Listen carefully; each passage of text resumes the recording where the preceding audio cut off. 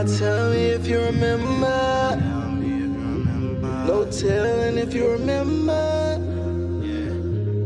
I'll never forget. I'll never forgive. Welcome to the hashtag Cause a Scene podcast. The show focuses on the strategic disruption of the status quo in technical organizations, communities, and events.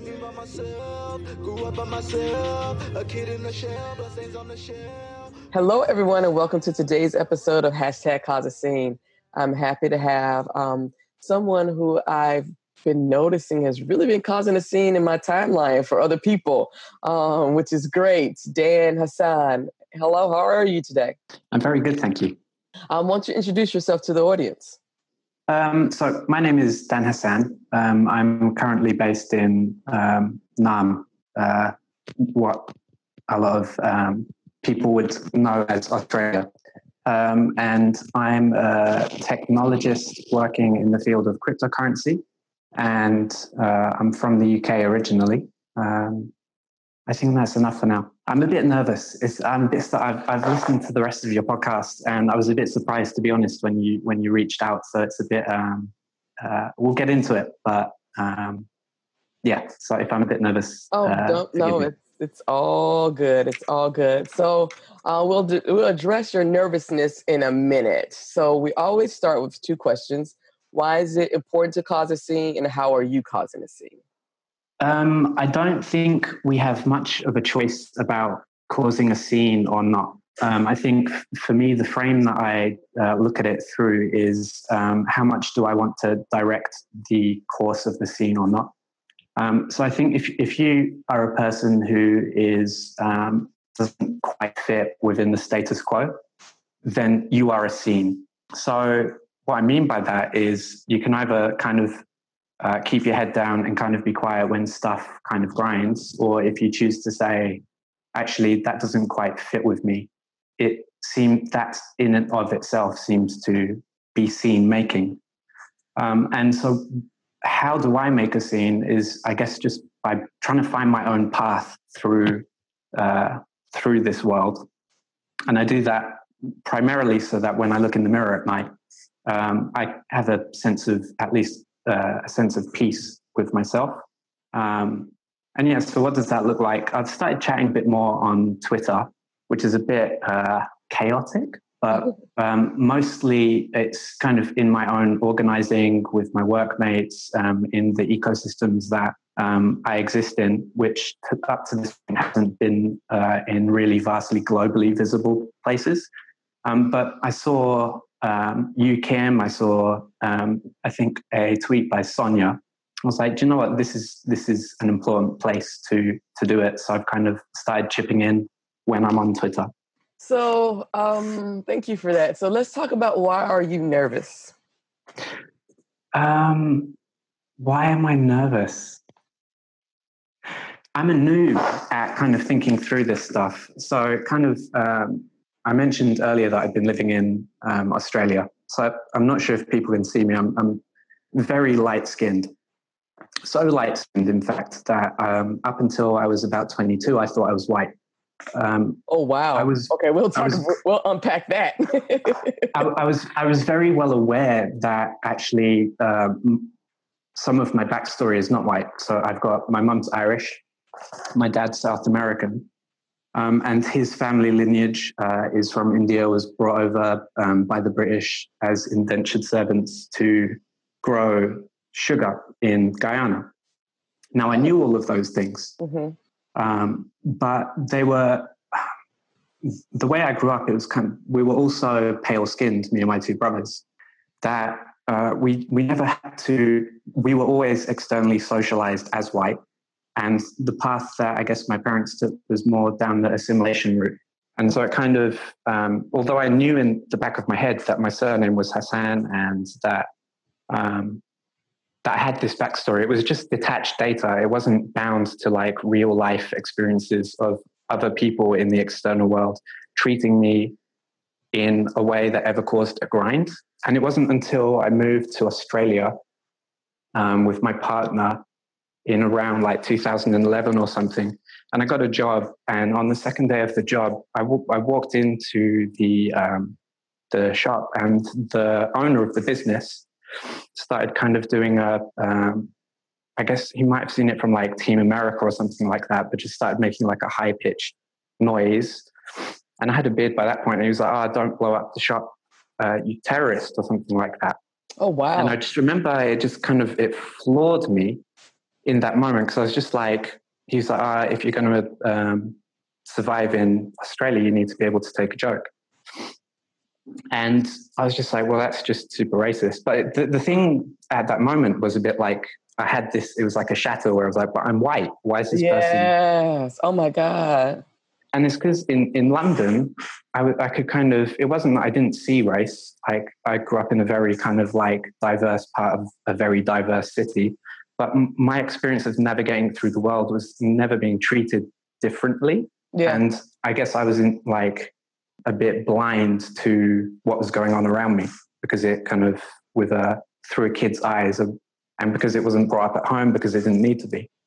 So anyway, when I'm a bit nervous, because I'm still kind of figuring out that aspect of my identity, and I'm no expert, and so I guess I'm nervous because I'm very uncomfortable.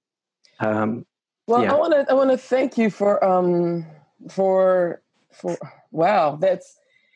I always go with my gut on these things, and I'm so happy I did. So although you are a noob, as you say, in speaking out about these things, your unique experience is something I really have been wanting to talk about. Oh my God, someone who has been white passing and then recognizes, because the world will show you who you are. And that speaks so clearly to why the white identity is so false, because it can be given and it can be taken away so easily. It's so transient, and people hold on to it either consciously or unconsciously so tightly that I completely empathize with what's happening to white people right now, because in the past, whiteness has been this thing that they didn't have to talk about because they were it. They didn't have to deal with any negative consequences of it because they were it. The system was built to perpetuate them as being above everybody else, even when they were mediocre or in the workplace or not living up to standards. But now, and I've been saying this a lot lately, whiteness is eating on itself. It's the parasite is really showing itself, and it's really fucking with people's identity. And I get it.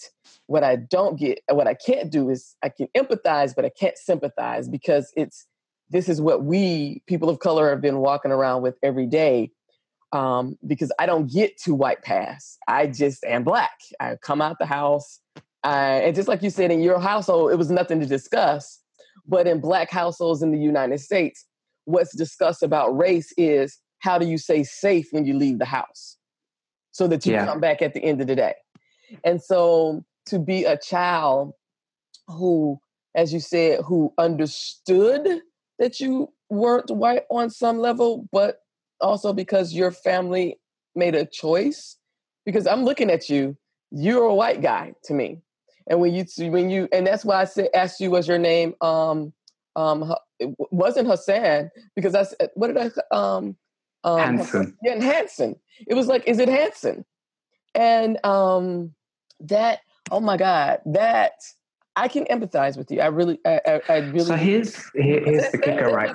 That must be really traumatizing.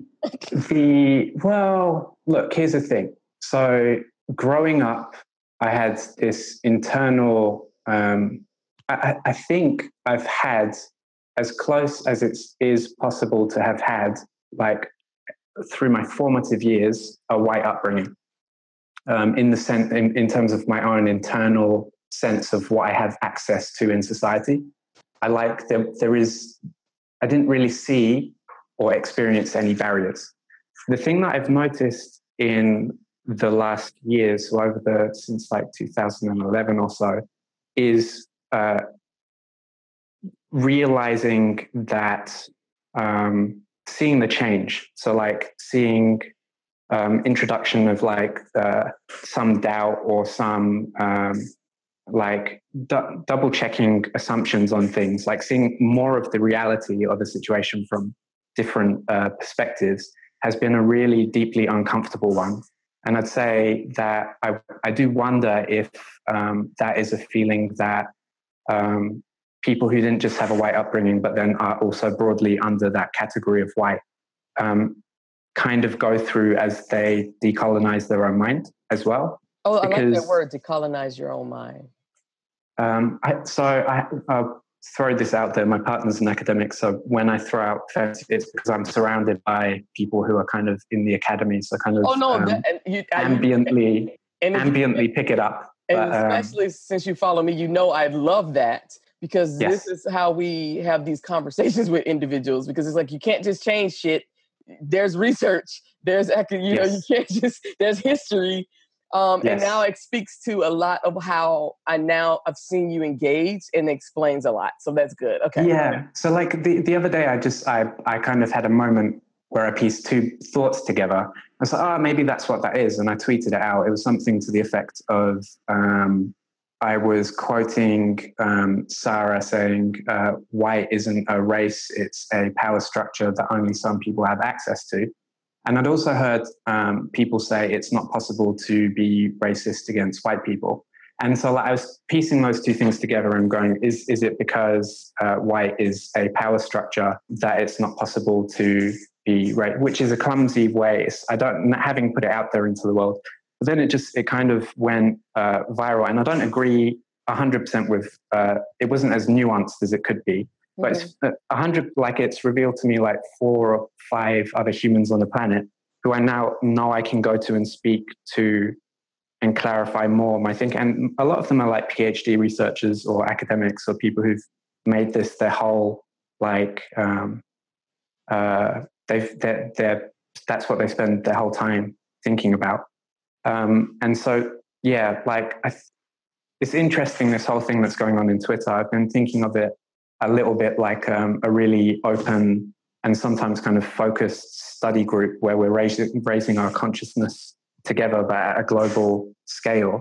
But then it's also like we're getting kind of penetration testing and like active in the moment.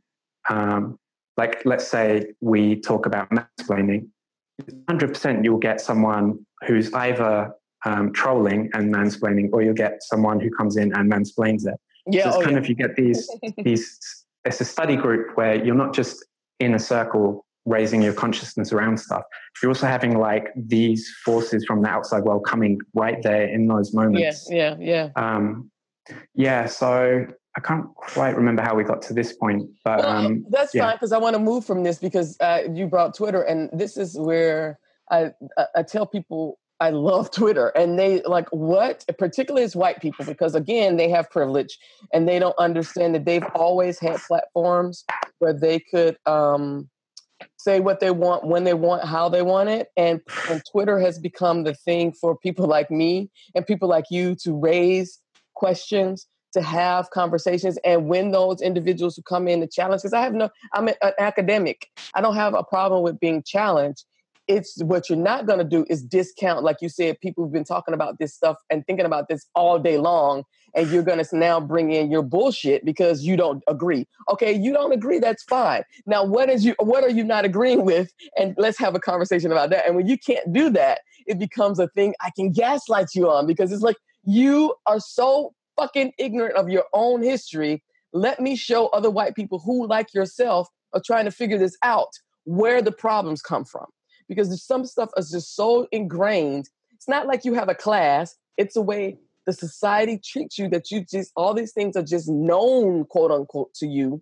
And you don't ever challenge them because they're just your experiences. And so when someone like me comes in and says, hey, I haven't had that experience. And you're like, well, why didn't you? Then it's your fault you haven't. No, it's not my fault I haven't had this experience. It's this reason I haven't had this experience. And then I go down this list of things.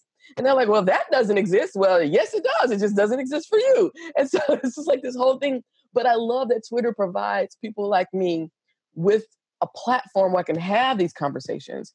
And so going back to your further thing when you were saying you were nervous, it was funny because I as you and Karen, who also just started following me, because although you were both are new, I've seen your engagements.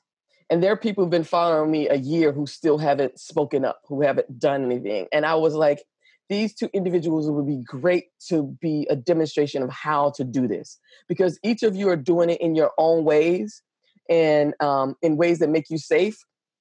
She's definitely a white woman and you're white presenting, but it's the thing of you're pushing beyond, you're making yourself uncomfortable in ways that you're just like, okay, I'm safe here. I need to push myself a little bit further. Okay, I'm still safe. So it's that thing, and that's what everybody needs to see. This is not, and you've been listening to this the Seeing White series, and it's a thing that was said in, I think, maybe episode 3 or 4 where they were talking about whiteness. We're trying to create something that was never meant to happen, particularly in the United States. So you're in Australia with Aborigines, and that was never, though. When you go to all these places where these indigenous people were either colonized or they brought people in to be colonized, what we're trying to create in the world with inclusion and diversity was never meant to happen globally anywhere. So yes, we're going to make mistakes. None of us know what we're doing. We're all making this shit up as we go. And we're just tiptoeing and hoping that the mistakes we do don't outweigh the great that we're trying to do. And so that's why my explanation of why I brought you on the show, because I've seen what you're doing. And I'm like, yes, he needs to be. And this was before I knew you weren't white. So this now brings into a whole nother perspective that people need to hear, because there are a lot of people out here who are not white, who have been white passing, and their whole psyche is just like, I'm having these conversations. They're like, I don't know where I fit. Sonia even talks about this. You know, she's been, she definitely does not look white, but she's the model minority. And how does someone who has been taught to never question whiteness because you're better than blacks, now who's advocating for blackness, how does she navigate that? Yeah, it's, I think, so it is important to, part of when you say get comfortable with being uncomfortable, it's the trick in there for me is the word comfortable with being uncomfortable. I'm kind of now always uncomfortable, but I'm not comfortable with being uncomfortable, but it's more like I don't resist it.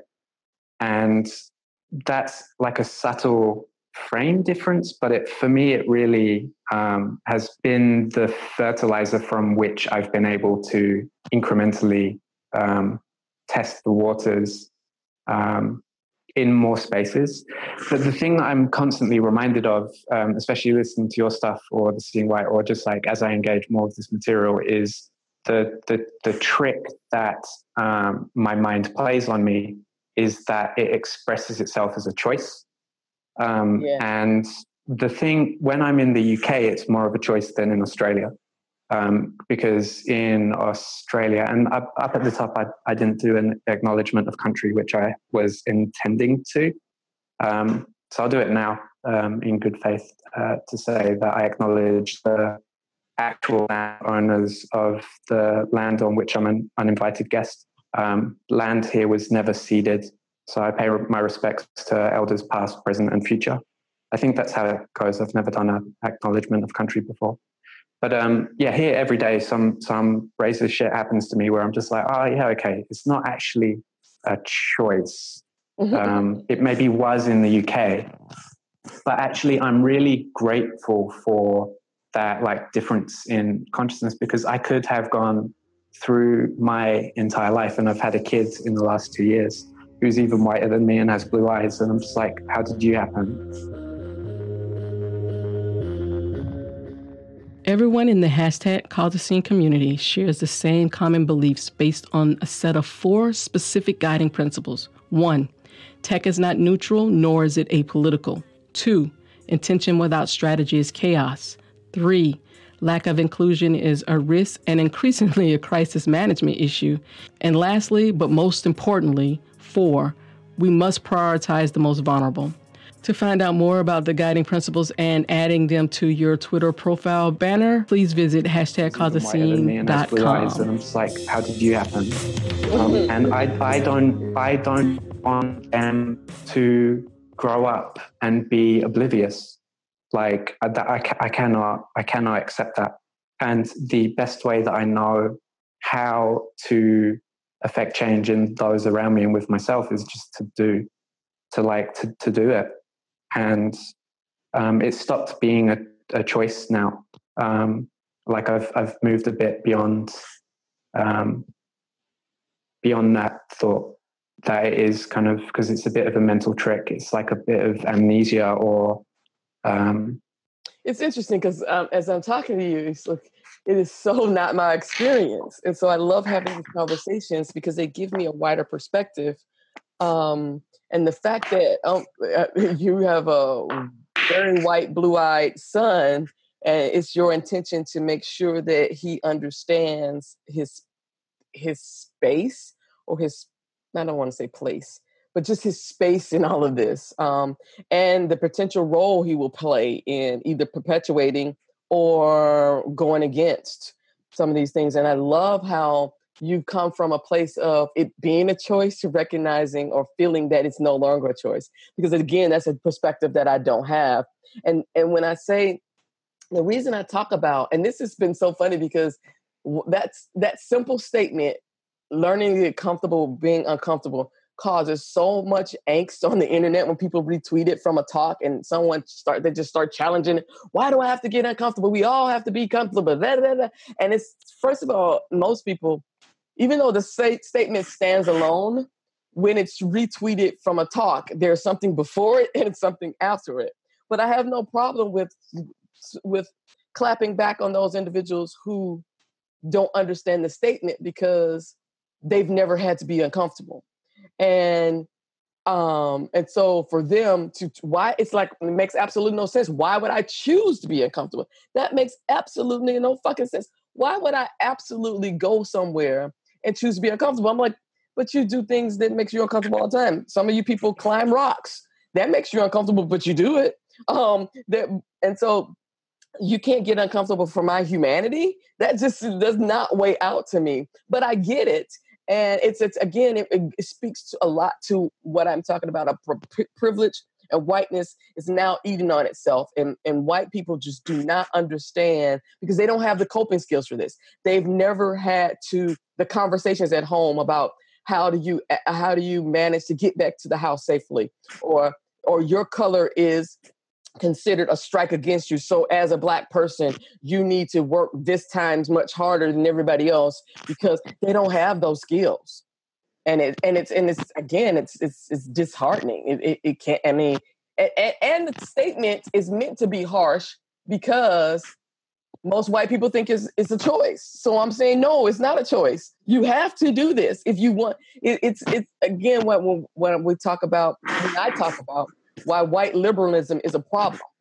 White liberals can choose what conversations they want to be a part of, what stances they want to take, because they're still removed from it. It's a choice whether I want to, and this is like, no, this work require, if we're talking about, in particular, if we stay in the tech space, and that's where I like to stay because it's safer for me to stay in the tech space. Because my motto, do I want to be right or do I want to be happy? I do not want to have conversations with every neo-Nazi, and that's not I have no desire for that. But also in tech, we are the innovators of what's happening. And once tech starts really, really embracing this and start getting things right, other industries will fall in line because they have no choice. So that's why I stay specifically in this space, and specifically with people who are understanding that if we're not doing this, our businesses will fail, because lack of inclusion and diversity is now quickly becoming a risk management issue. And we're seeing it every single day. So this is, I've been thinking a lot about risk. So the primarily the field of technology that I work in is mostly open source. So I should disclose that when I first started getting into tech, the people in my orbit were playing around with a cryptocurrency called Bitcoin when it was still quite early on. I ended up getting some Bitcoin through the process called mining. And then in the process of the value really going up, I ended up with a windfall of cash, which meant I had this buffer of financial stability, which I didn't work for. I didn't make a compromise for. I don't feel a really big attachment to. So I bring that up not as a kind of a boast or jealousy making, but it kind of informs how it is that I've come to be able to spend most of my technical life more within the open source scene. And the project that I'm currently working on, which I've been working on over the past year, I wanted to find a way to bring more diversity into what I found to be a typically white, typically young, typically male, typically highly skilled field of cryptocurrencies. And so the way that I went about that was to gather as many of my friends together and go, what do I need to do to teach you how to use this stuff? And in that process, the group was pretty diverse. It was kind of like 75 Black, Indigenous, people of color. It was like 25% to 75%. It was almost 50-50 male, cis male or not cis male, like so along gender diversity. It was along each of the different parameters I could think for diversity. It was pretty diverse. And then I had a gut feeling. I was like, speaking with the people there, I was like, there is something in this, let's keep going with it. Mm-hmm. And it morphed a bit more into like an open source project. And in the room, it was still quite diverse, but there was a growing amount of tension in the virtual room. We were using Lumio, which is an online organizing kind of like consensus decision-making zone. And I just noticed it was really difficult, although like the numbers in the room were diverse. The people that I brought on board to help with the tech side of things, completely blind to me because I was not quite aware of it, were like 90% male and like 85% white. And I brought these people kind of into a quite diverse room. And it was just like, it wasn't until that moment that I was like, hang on a sec, I've been in this industry for nearly 10 years. And I love all of my developer friends. Like, this is in no way kind of a criticism of them. But how is it that I have arrived 10 years into this and I don't, like, my programmer friends do not reflect the rest of my friendship network? Yes. Like, what is that about? Yes. And I had been struggling with that until I saw your post about Stack Overflow. And I was just seeing that was a bit of an aha moment for me, because I was like, oh, Kim, thank you. Because I have been struggling with that for 6 or 7 months. I've been going, what's going on? Why is that the case? And that's why I stick with Stack Overflow, because they don't see that they're perpetuating this same thing. And so that's why I broke it down, because I knew people like you were asking these questions. So basically, and it comes back to risk. Now, when you bring up risk, you bring it in terms of like risk to companies' success or like their competitive advantage. I've been looking at risk from the other side, because the fact is there are Black people of color coders smashing it, typically in corporate zones, kind of like more often than not, like kind of isolated within industries more often than not, as a generalization. The moment, so as a side note, one of the places that our team took the kind of project that we're working on was this project called the Afro Tech Fest in London, which was basically a celebration. I'm hopefully, I will be doing my conference there, and I'm hopefully we're focusing on getting one of their organizers. I met them when I was at Euro JSConf EU, and definitely, yes. So like a couple of our team members Lynn and Dre, and then supported by Kieran, gave a like cryptocurrency 101 workshop, and they sent pictures, and I was just like, look, there is proof in the pudding, right? They managed to pack a pretty big venue in London across 2 or 3 days, I can't remember, and it was jam-packed with talented developers. And when you move across to open source, it's like almost all white, and I'm like, what, like, and I think it comes down to risk, and it's the risk is in this society, in white supremacist, patriarchal kind of like system that we've created, the risks are like heavily against not white people. So just through navigating through the world, you need to decrease risk at all other possible avenues. Everything else is whereas yes. So there's this risk outweigh, whereas those in open source, they are taking risks because you can't always monetize it. Yeah. But they can afford to take risks. Yes. They're privileged enough. They have access to enough other things. And so it made me realize in the project that I'm working on, our team's like small. We're all kind of new parents. We've all got kids under 2. We kind of work part-time. And I was kind of like, how can I make this team more diverse? And I was like, in my very particular instance, it would mean we'd need to gather funding to be able to secure a runway for Black or person of color coder or queer coder or whatever for a certain amount of time, full time, and we need to secure that for them.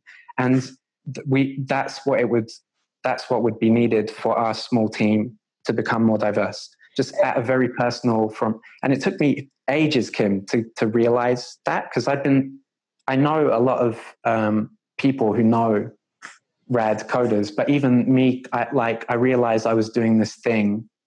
Because I asked my Black friends, I was like, hey, can you put me in touch with your Black coder friends? And almost like I did that thing, and almost unanimously, either people just didn't respond or they were just like, hell no, because that's such a red flag. Yeah, exactly. And I didn't get it. And I'm a bit like embarrassed.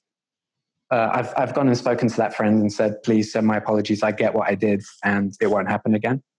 But yeah, anyway. And the risk is, and this is, I talk about this as well, and this is why open source is not sustainable when you're talking about diversity, because you're looking at, because let's use Stack Overflow as the stereotypical, it's white males, 92% white males ages 18 to 34 who have either no responsibilities financially.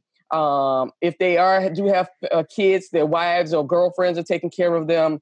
It's the same thing that we're having issues with when you're talking about Google's interview process, Facebook's interview process. Only white males between the age. Stop treating people as if they're white males with between the ages of 18 and 34 with those same interests. People have lives. They don't have time to work a full-time job and then go home and work on Stack Overflow or open source projects. So don't ask them about their Stack Overflow scores. All these things, and they're very exclusionary communities, so these individuals won't be there. And it speaks to what you just said. Our lives are risky enough. We've been taught not to take risks. So it's not although we've been taught that to use education as the only way, because that's the only thing that whiteness sees as valuable when we gain it, but it's still, we have our place. We don't bump our heads to, because we're dealing with enough stuff. So we have to make these calculated risks. We're talking about risk all day long. So although I do talk about risk from the business standpoint, I do that because until business leaders are willing to make these changes, because this is where this is not political. These are not political issues. In the U.S., our politics are driven by big businesses. So until big businesses are realizing that they're at risk monetarily and with liability and malpractice, with all those things, nothing's going to change. So that's why I speak on it from the business perspective, because you're absolutely right. I spend my day going into situations, assessing risk. When I was just in San Francisco, it was, okay, I was standing in line, waiting on a table at the Cheesecake Factory. It's way too many freaking white people in here. What is the risk of standing here? And people think, oh, you're being over. No, I'm not. I'm not. Because at some point, somebody's going to bump into me because I don't exist, so they don't recognize that I'm in the space. Then I have to make a decision. Am I going to stand my ground? Or it's a whole bunch of things that we have to think about. And so I'm happy that explanation of Stack Overflow was so important, because people think I'm just being a bully, that I'm just picking on them. I'm like, no, you do not see, again, because I spend my time in various spaces, academia, history, doing business. I see things that other people don't see. I see some adjacencies that other people don't see. I see, like, my life is spent in a Venn diagram, and it's like, dude, this system is set up for this group of people. Let's stop promoting it as reflective of the whole global community, developer community, and that when people of color or Black people don't engage, it's their fault because they can't understand the process. No, your process has rules that you don't even recognize exist that are barriers. So it's barriers to people who are constantly assessing risk all day long, and your platform is risky. Yes. And that is a huge thing in the conversation that they will not have with me. And it's so funny because the more they ignore me, the more they give me a platform to talk about it. It's just like, I don't even understand what you don't see about that. I don't know. I can't speak for them. I don't know. But the actions speak louder than words say. Yeah. And it's the thing of, they've been amplifying white voices, particularly white women's voices. So I already know what the answer is. You don't have to say it. I'm seen as not someone important to engage with. And so while your demonstrated behavior, whether you want to consciously admit it or not, is your demonstrated behavior. And I'm going to let the people who follow me understand what that is. Because again, for so long, whiteness would have seen it as, oh, it's my fault. This is something I'm doing. I'm trying to cause a scene. You're trying to cause a scene. No, I'm trying to highlight to you that an educated, well-qualified Black woman in the United States who is challenging this company, this company has actually changed some of its verbiage based on conversations I've had on Twitter, but they still will not engage with me, but yet they're engaged with other people. It's, I heard a phrase on a different podcast the other day, which really stuck in my mind. And I think it speaks to the phrase you keep saying, which is whiteness eating in on itself. And it also kind of, I like it for my own journey through my consciousness, moving from one thing that I thought through to what I'd say is probably a clearer view of the reality of life, which is essentially, so the phrase I heard in that podcast was gated community consciousness. Whereas like, yeah, that captures something for me, where it's kind of like, it's because it shows you a picture, and it kind of like, you can kind of imagine what a frame of mind or thinking would be from within that space. And also recognize that from my own thinking when I was younger is a bit more like, a bit more individual, a bit more worried about kind of myself and worried about where I was going. And I wonder if that kind of feeds into or is a part of maybe Stack Overflow's response, but certainly the pearl clutching or difficulty that some white folk seem to have with this stuff is that when you spend so long in that kind of gated community consciousness, kind of the individual thing, you haven't got I certainly didn't have as many of the skills of speaking to people about how I was dealing with stuff or my worries about things or things beyond the small concerns an individual might have about navigating through the world. Mm-hmm. And I think that, so I do wonder if it's easier from within that frame of mind to just repeat something from someone that you kind of recognize as similar to you versus kind of accepting that there's stuff you might not know, that you might not get, that maybe it's difficult to get people to buy into. There's stuff bigger than you individually, and fine, your individual experience might be difficult, but there's stuff that's beyond that. Like no one likes hearing or thinking, hey, I might have it on easy mode.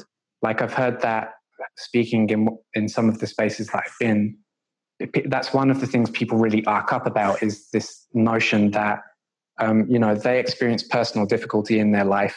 They're not necessarily rich, or they're not necessarily don't feel like they've had stuff handed them on a plate.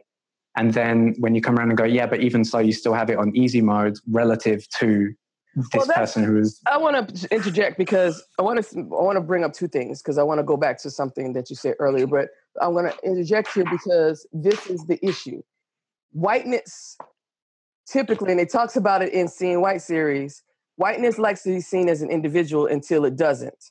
So when we're talking about the mistreatment of, or you being on easy mode, it's the whole race of, quote unquote, because it's not a race, of whiteness. So we can't, when individuals say, oh, I had a heart, now you're talking apples and collard greens, or apples and rutabagas. We're not even talking about the same not even, one's a vegetable and one's a fruit.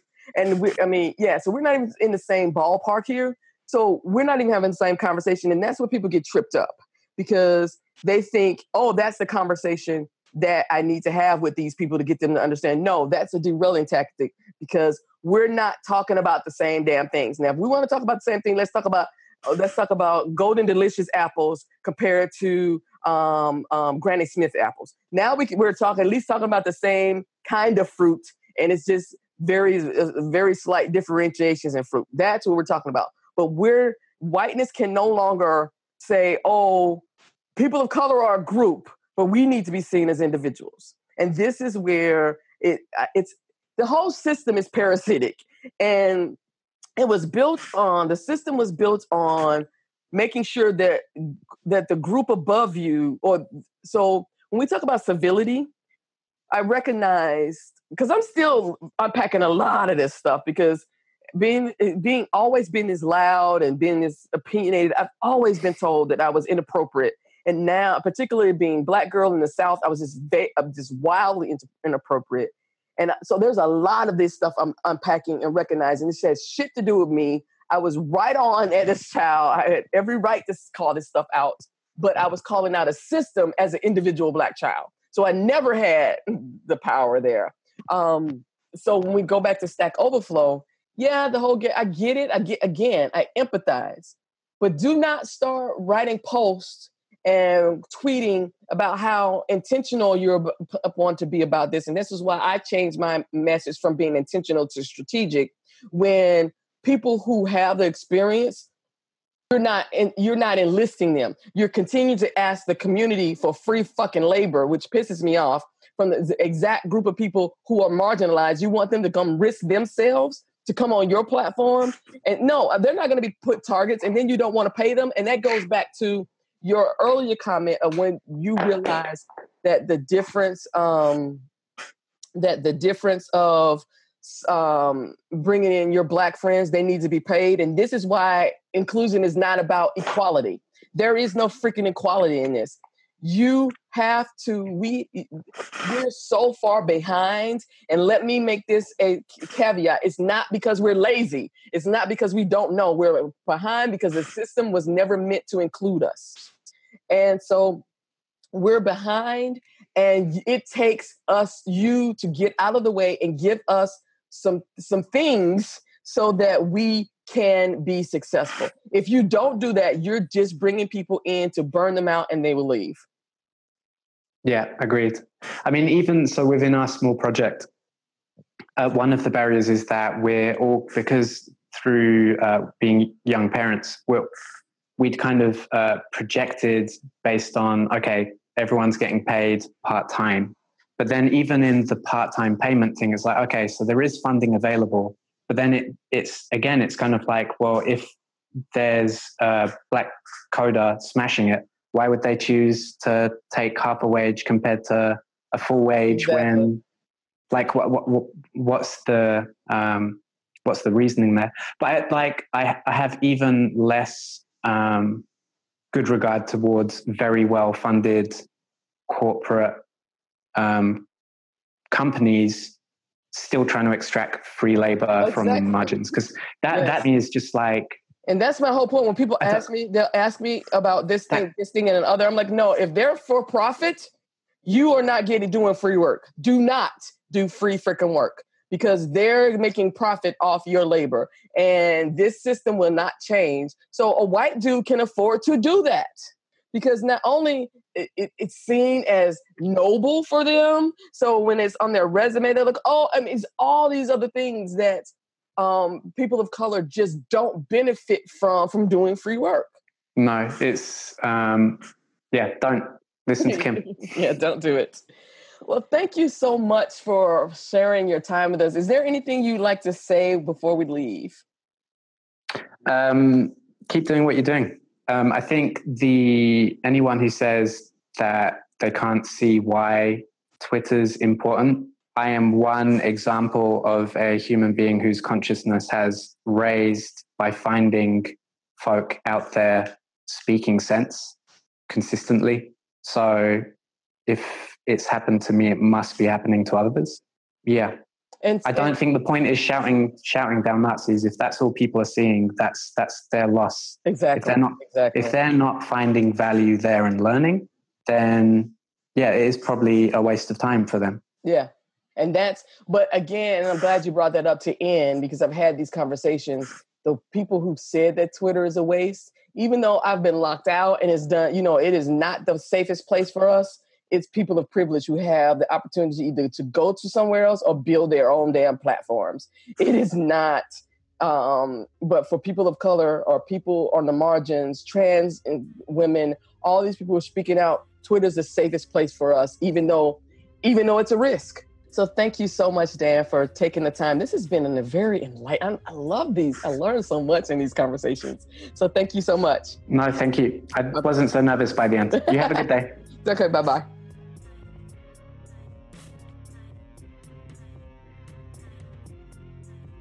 Thank you for listening to this week's episode of the Cause a Scene podcast. And I'd like to thank all our current sponsors of the podcast and the Cause a Scene movement. Of course, we strongly encourage everyone to become an individual sponsor of the Cause a Scene community. Just visit the website at #causeascene.com to sign up today. On behalf of everyone here at Cause a Scene, we'd like to thank you again for listening to today's show and have a wonderful day.